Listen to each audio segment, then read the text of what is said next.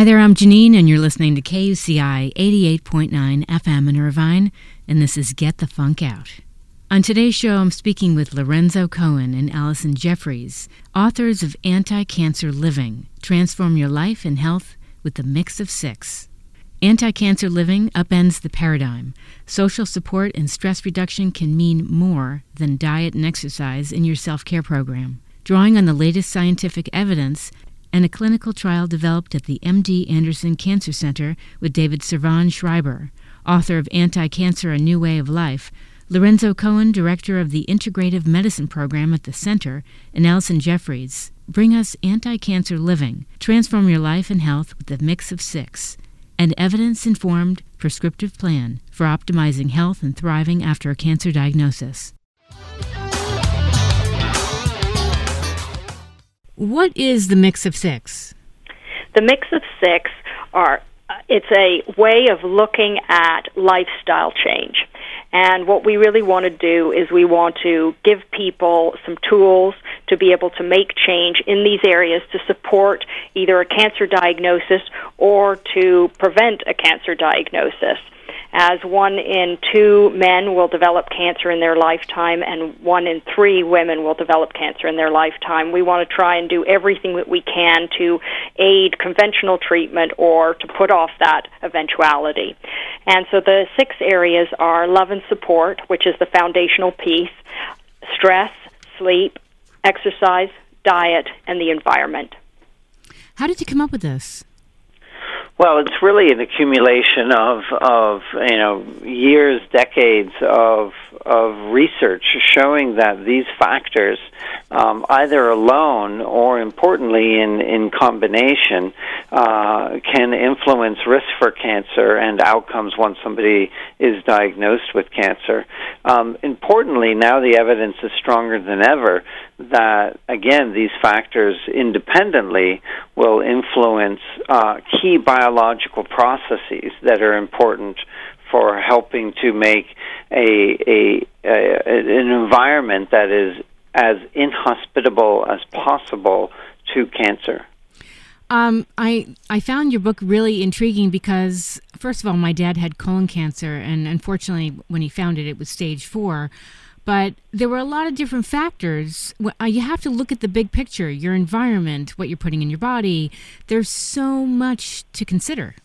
And that's the key here, is that all of these things are interrelated. So an individual, in particular in the area of colon cancer, in fact, there's tremendous evidence that even with advanced disease, diet and exercise will influence cancer outcomes, will influence quality of life while undergoing treatment. But we also know that something like chronic stress will decrease the beneficial effects of eating a healthy meal.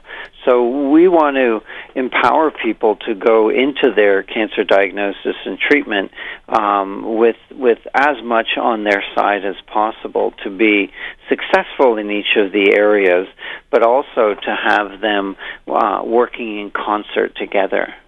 I think about when people get stressed, what is it, your adrenal glands, they freak out, and even if you are eating all this kale or whatever it is, taking care of yourself with great food, the stress can just deplete that. Exactly. I mean, it depletes the beneficial effects of healthy food, it disrupts our sleep, it leads to unhealthy relationships, and again, influences key biological processes that actually the cancer needs to be able to grow and survive. And we know, and I mean, your personal story, I'm sure you can attest to this, is that it's not only the cancer patient that experiences the stress, it's the caregivers and it's everybody in the family and the community that are impacted by this stress. And so it's very important to look at ways that you can just, find calm to then be able to step forward in the next part of the journey. And there are things that you can do that are simple and short. Stress is one of those areas where you do have to carve out time, but it can be as little as a minute, like a 1 minute where you wash your hands mindfully. Every time you wash your hands, you just focus on that thing. and, find that peace of calm, sitting down for a 5-minute meditation, all of these things we talk about in anti-cancer living. But one of the things that is really fundamental to this is love and support. Because in order to make these changes for either yourself or to help support people around you, you need that love and support piece. And harnessing your team, your support circle, or your team, whatever you call it, different people in different places to help you make that change. I think that is so true and relevant to so many survivors, whether they have lost loved ones or they've experienced, some type of cancer. I know that walking for me and meditation and listening to music was very powerful. It's amazing how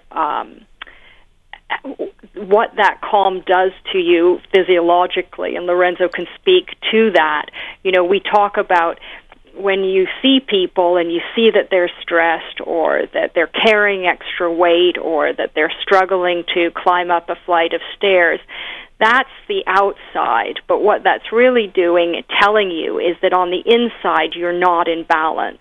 And what you really want to be is in balance, whether you're a cancer patient or not, so that your body functions in its best possible way. Right. What would you like people to know about this book? So I think the truly hopeful message in this book is that we can prevent the majority of cancers in our world. It's estimated that at least 50%, if not more, of cancers could actually be prevented, and these same factors influence outcomes after a diagnosis of cancer.